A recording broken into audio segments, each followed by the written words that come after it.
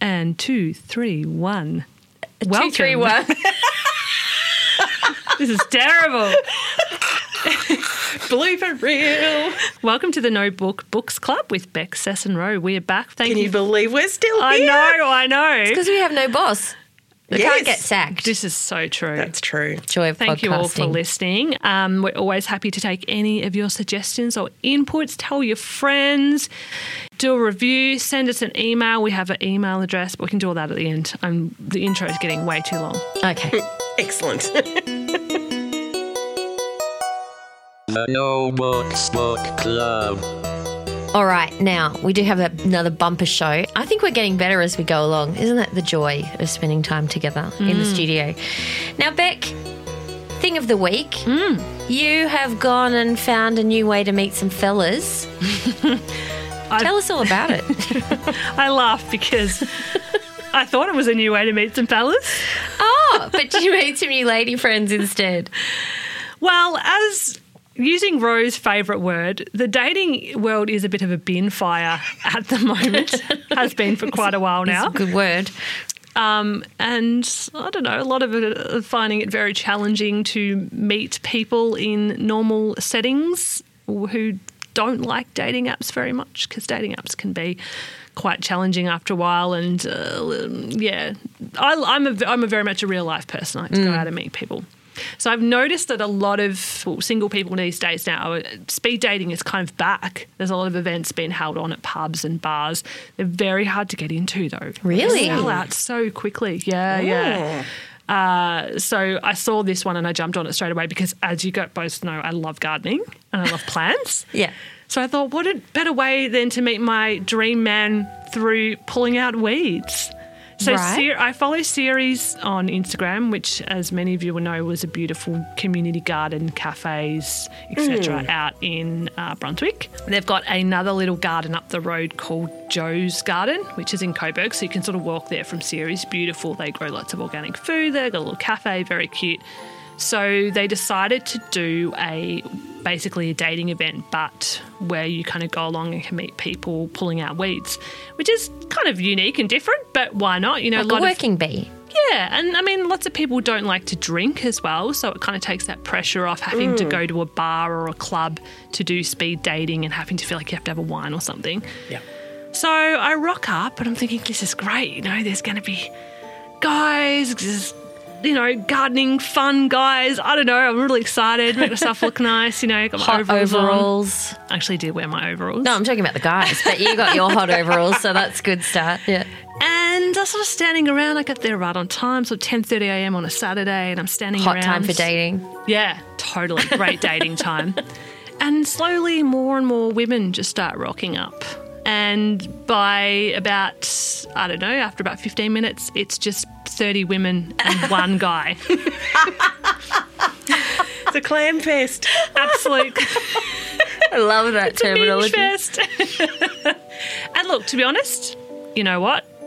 If I liked women, I'd be very happy, but unfortunately I'm very straight and I don't go for Probably both most teams. of the women there were straight too, so... I did find that out, yes. Yeah. I think a lot of women were looking a bit confused or a little bit, you know, the sisterhood was a bit like, this is lovely. It's nice to know there's other women like us out there who are also finding this a challenging time, but also where are the blokes? You know, that we came here. Where's my $30 I paid to, you know, come and meet a nice bloke? Where are the sausages? Oh, they charged you Right. $30 to pull out weeds. Exactly. The promise Exactly. of hot blokes and... Oh, Yeah. That's okay. the best community garden fundraising idea I've ever Absolutely.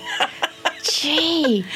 No blokes aside, it turned out to be a very beautiful and cathartic kind of couple of hours. Yeah, right. Lots of women my age going through having the same struggles as myself with the dating world and the world we live in today. Also feeling the pressures of kind of getting older and children and all those kind of things that happen to you when you're a woman and, you know, you start to get closer to your 40s. And we all just sort of had 5 minutes each and chatted to each other about what we do with our lives. And I met a whole group of beautiful women. One's a midwife, one's a lawyer, one works for not-for-profit. and we formed a little WhatsApp group, and we were going to catch up for a wine. Oh, so it was actually a raging success. Yeah, it was lovely. It was really lovely. We were all quite disappointed there were no sausages, as Rory lovely put it. But, it ended up being... Yeah, I think we all kind of, in the end, kind of came away feeling a bit like we weren't the only ones, which you can kind of feel like after a while when you're trying to put yourself out there and, make those things happen. So, yeah, it was really beautiful in the end and lovely. Yeah. Go the sisterhood. Yeah, exactly. Go the sisterhood. Now, Ro over here has just pulled out her magic witchy balls. Make a lovely sound effect. Let me describe them. They're a dice kind of arrangement. There's 1, 2, 3, 4, 5, 6, and I think some of them are shaped differently to others, and there's numbers on them. They're green with a bit of sparkly business inside, and I don't know what kind of witchcraft awaits me. Let's go. Well, it's kind of a little bit more like vampire craft because I'm going to be talking about... it's kind of like a choose-your-own-adventure book called 1,000-Year-Old Vampire by Tim Hutching. These are game die, so they do come in multiple different shapes and sizes. This particular set I bought off Etsy from an independent maker. They're quite beautiful. They are. They're called Dragon's Eye, so they're beautiful, they're golden, they're green and they're blue and they're all scrunchy and sparkly. Chuck me a hexagonal one. Get that into you. I think that's an octagonal. Oh, anyway. I like this square one. Anyway, this is all visual. Let's go. Yes, so the premise of this particular style, I'm sure we all remember when we were kids, the good old choose-your-own-adventure books where you'd flick through and, it'd say, do you want to do this or that? And you'd bounce to whichever page. Just a mighty piss me off when you get to a dead end, though. You get killed immediately. Like what? Like frustrating. Rubbish. The whole premise of this is that you are a 1,000-year-old vampire. You are horrified a little bit at your nature, even though you kind of enjoy it a little bit. You withdraw from society. Where do you hide? How do you feed? And you basically have to create your own story. And, also how do you go about creating beauty in your new reality? So essentially you have this beautiful book, and it is a book. I've done it again. I've shown up with a bloody book. It comes pre-stained with like red wine glass marks and all that kind of stuff. It looks like it's got old calligraphy in it. It's really absolutely it says beautiful. withdrawn on the front too, like it's come from a library and been taken out. And been banned and hidden and locked away. So I'm being visual again. I'm holding it up for Beck and Cess, but each of these pages is the result of a choose-your-own-adventure scenario, and so you can journal.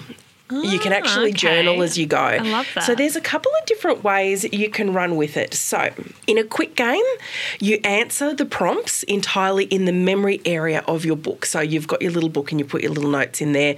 It's fast, satisfying, and helps you interpret your vampire story really flexibly. So you play it by yourself because it's you absolutely a sort can. of book. Yeah.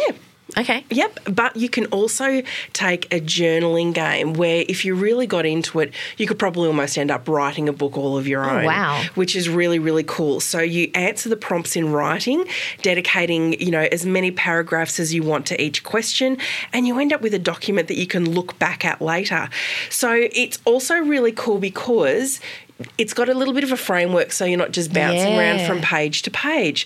So you choose characters. So some of the examples are Hamir, my neighbour, a friend, an enemy, or Peter, a shepherd boy who tends my flocks. What about skills? Is someone a butcher? Is someone a hill wanderer? Some of the resources you get are a sack of silver coins or a large flock of sheep. And, you can even turn people into meat sacks. But a really interesting... That sounds delightful.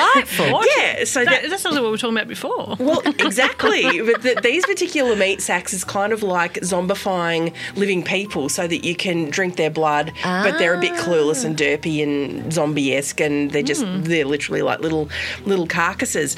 But it's one of the interesting things you have to do is you are thrown challenges as part of the Choose Your Own Adventure where you have to make really horrific terrible, terrible decisions. Oh, my God. And you also, because you're 1,000 years old, time doesn't mean as much. So you're also forced to lose memories. So, like, if you're doing the journaling game, it'll tell you you've got to forget about the second last character in your life, and it could have been someone really meaningful. So this is a book/game that's also designed to invoke a little bit of grief and a little bit of regret and get you all up in your feels. Forgetting a real person or a person in the book? A person in the book, yeah. But you can like parallel it with your life. Exactly. So it is designed to be a whole lot of different things at once. So when I started playing it, you know, one of the things I got is a loved one discovers your condition and helps you. So you then create a mortal character for them, and you've got options about how you want to do that, and then you manipulate them into committing atrocious deeds. What do you do when they get upset with you? Don't forget, humans are just tools to vampires. Also, you're 1,000 years old, so you don't give a shit. You don't give a shit anymore. Yeah. Who wrote this book? A guy by the name of Tim Hutching has written it. And if you did want to turn it into a big sort of Dungeons and Dragons group role play thing, you absolutely can. He's put tips in the back of the book on how you can play it in a whole bunch of different ways. And you basically roll these gorgeous die to send you on your way and figure out which page and which adventure and that you're up to. And frankly, you could also use it to choose characters and all sorts of things. You know, what do you regret about doing terrible things to your characters? It's really intense, and it sort of doesn't really have a sense of, you know, time, like linear time. Does it take you 1,000 years to get through it all? Because you could spend months on this if you really wanted to. Do I need to smoke a joint before I start? It's interesting you say that. Not that you condone these I reckon things. it'd be worth it. So in conclusion, 1,000-year-old vampire, you can purchase a PDF to download if you're like just want to get going. And you can also buy the hardcover book. Definitely recommend the hardcover book. The book's beautiful. It's gorgeous. Yeah, it is. I love a good hardcover. Yep, and if you don't have nerd dice, you can get them from Etsy, from game shops, or just all go to over the op place. shop and get yourself an old Yahtzee box that's got Yahtzee box. Exactly. It's got 10 dice in there. Yeah, right. Nice. Now, I just want to congratulate you on the use of your word derpy during that too, because I don't know, I've never heard that before, but it's actually my favourite word I've heard in ages. Great. Yeah, derpy. Good work. I love that. The No Books Book Club. Cess, are you watching, reading, listening, hearing? What's your medium this week? All right, I'm doing a bit of both. I'm watching and I'm listening. I got a bit into cults lately. Ooh, I thought I actually need to listen to more podcasts. I'm not very good at listening to podcasts, and I listen to them. Ironically. Well, I think that's why. Says the podcast producer who's doing a podcast. I think that's why, because I'm using my ears all the time, and when I'm not using my ears, I just want to have a little rest. Totally. So finding other things to stick in my ears often is just like, ugh, no, I'll just zone out. Ew. So I was like, no, I want to listen. So I downloaded the BBC Sounds app, and I thought, okay, I'll just see what's on offer here, and then I'll keep coming back and finding some more. So the first port of call was a podcast called A Very British Cult. From the BBC. Yeah. Although they're not in favour at the moment for the whole Russell Brand thing, but that's a whole other story. We won't. That's not a cult, but maybe.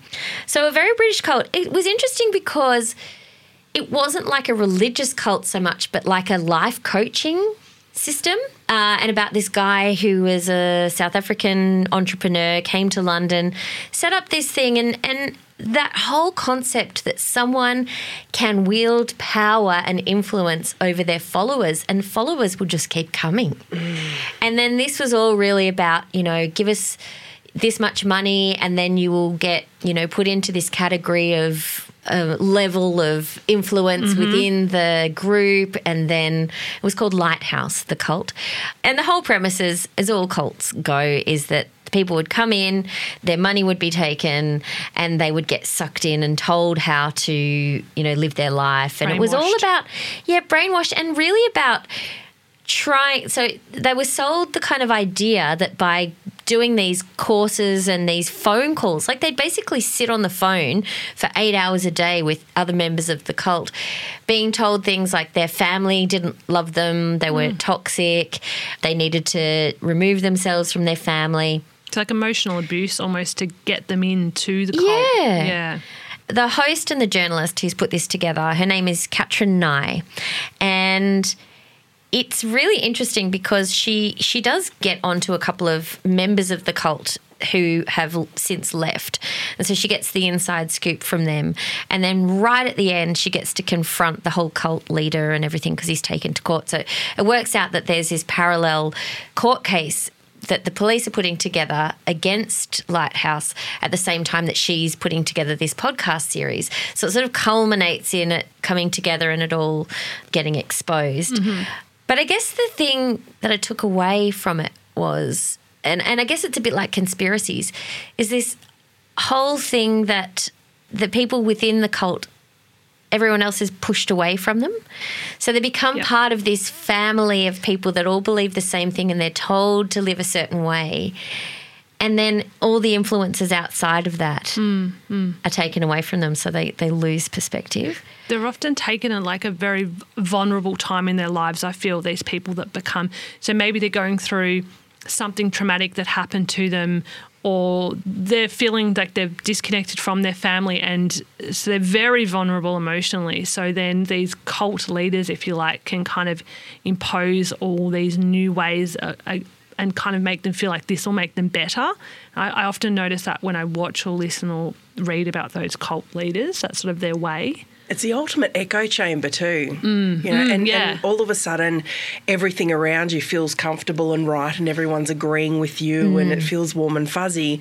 And then if you do go back to interacting with family who are worried and going, nah, well, they're the bad guys straight away that make you start feeling uncomfortable. Yeah. There's a really interesting part in it actually where one of the mums of someone that's in the cult, I think it's the guy who's come out of it, she actually had spoken to an expert on cults and they had said to her, just don't challenge him, right? So at one point he went and sold his house and gave £135,000 to this guy because he was asked to. Yeah.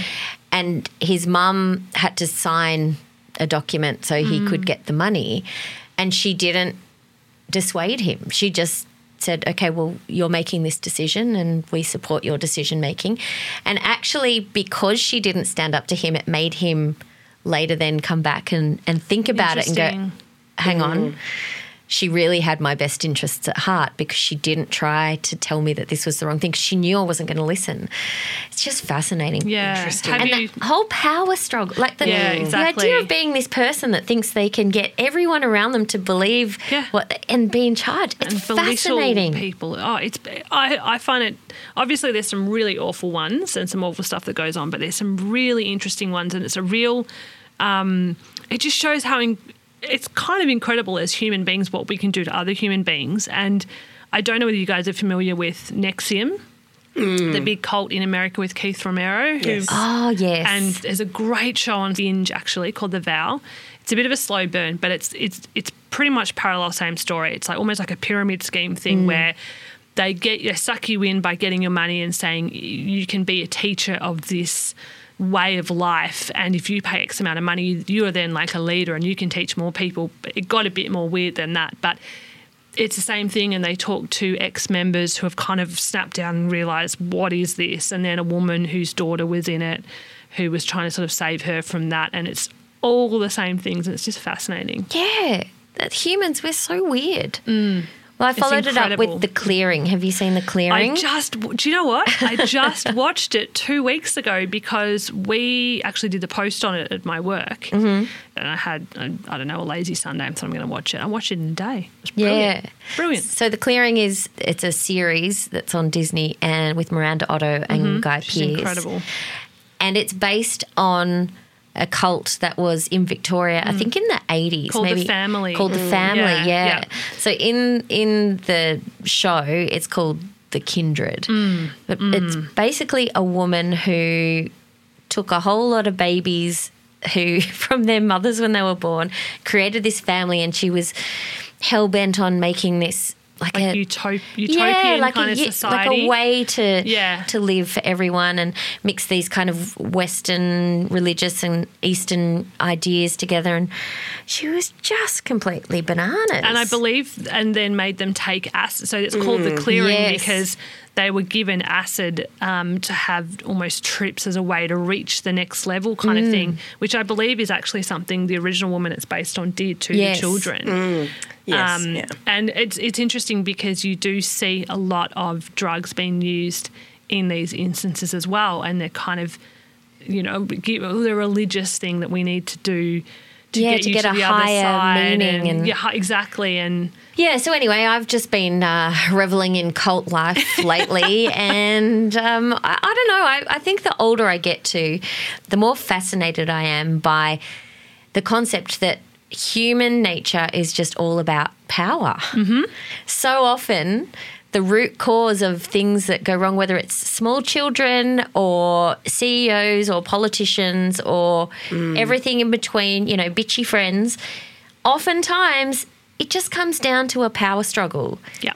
And these kind of cult things, it's just like this amazing dynamic that, I find it fascinating.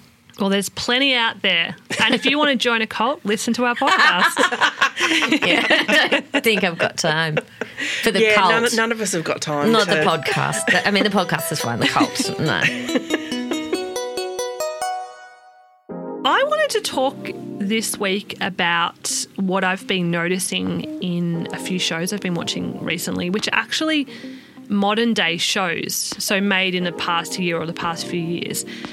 And I'm watching these shows and I'm finding these conversations happening between women where they're almost, food shaming in such a weird way, but it's kind of the only way I could kind of explain it, where there'll be two characters and they're at a carnival and they're having a conversation. They've just been at the fried food stall and they're walking back and they're having a conversation about how, it's naughty to eat this fried donut, but I went to the gym this morning, so that's okay. And these conversations have nothing to do with the plot or the storyline or anything to do, and they're just kind of thrown in there when you could just have the two women walking away from the stall and going into the next scene.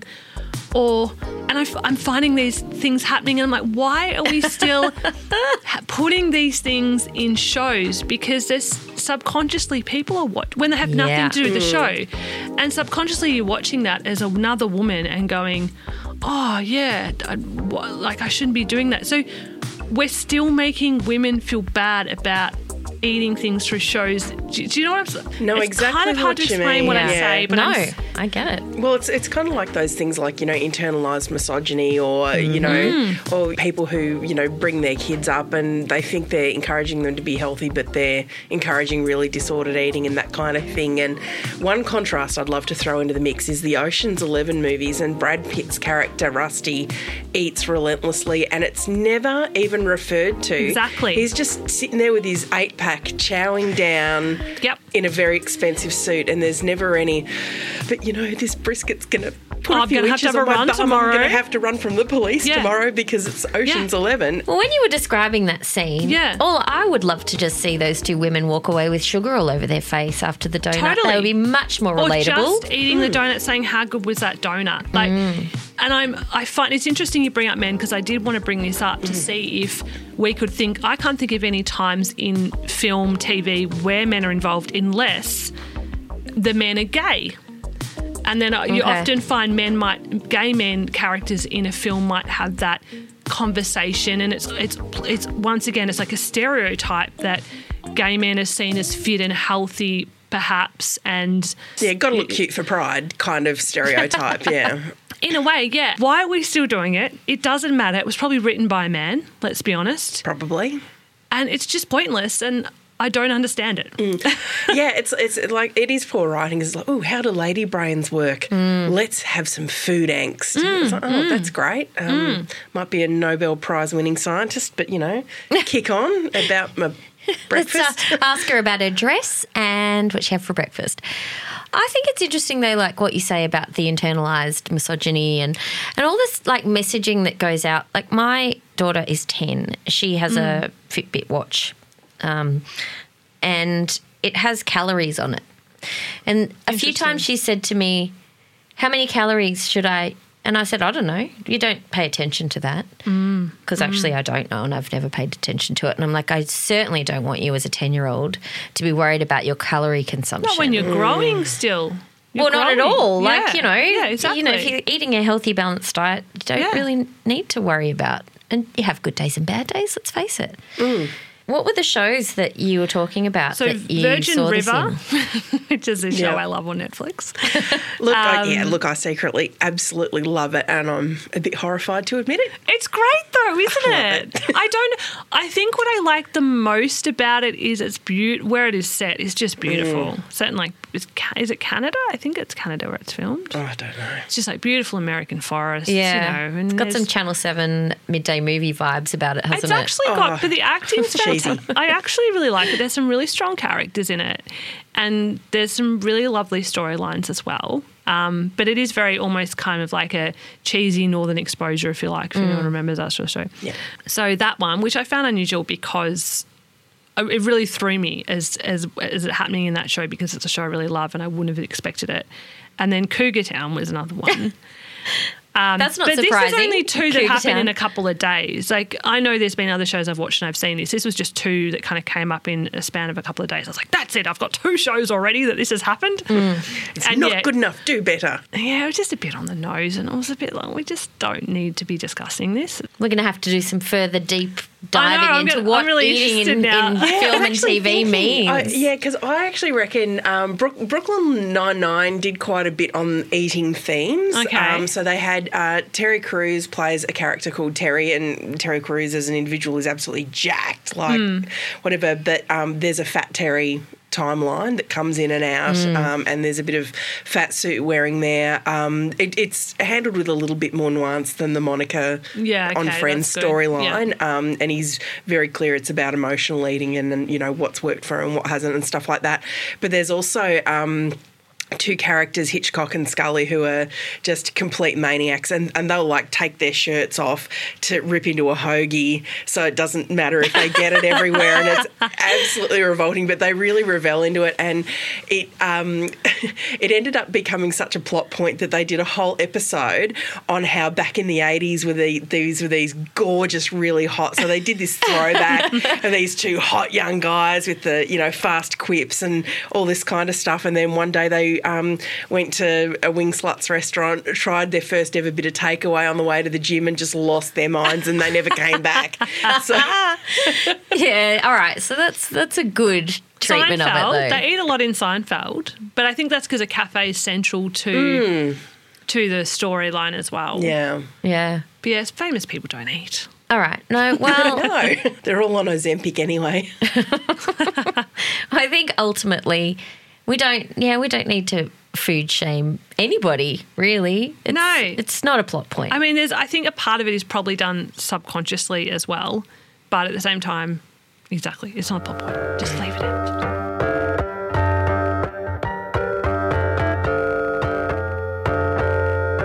The No Books Book Club. Okay, it's that time of our show where we just get to have a sook.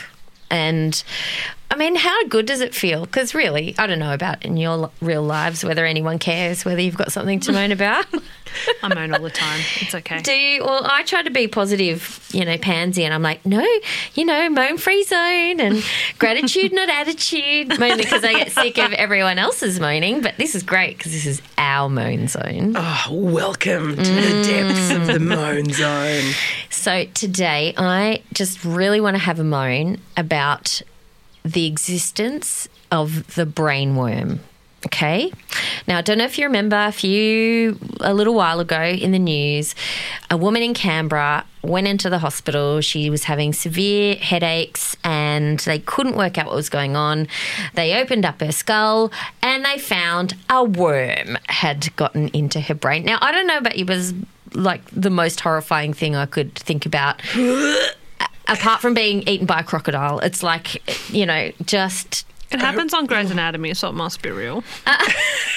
Really? This is a documented case of the brainworm. Oh, yeah, there's a whole episode where they go on his head and he's wide awake. It's amazing. I think he's the brother of Patrick Dempsey, actually. Oh, even better. Oh, when they're not just shagging in the He's just come back from South America. You know, he's got the Peruvian worm or Whatever the something. heck, yeah.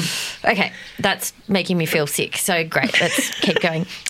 But the reason I wanted to bring it up as a moan is because I have a very little vegetable garden and I grow just like, I don't know, a handful of things, not very well. Sometimes I get a good crop, and I had a good crop of spinach lately, right? But this brainworm came from spinach that was pooed on by a snake, right? Okay, so that's the context of where it came from. So this lady ate the spinach, had the poo in it, parasite, whatever, went to her brain, caused a worm. Now, there's no snakes at my house. I know that because we're not near any water.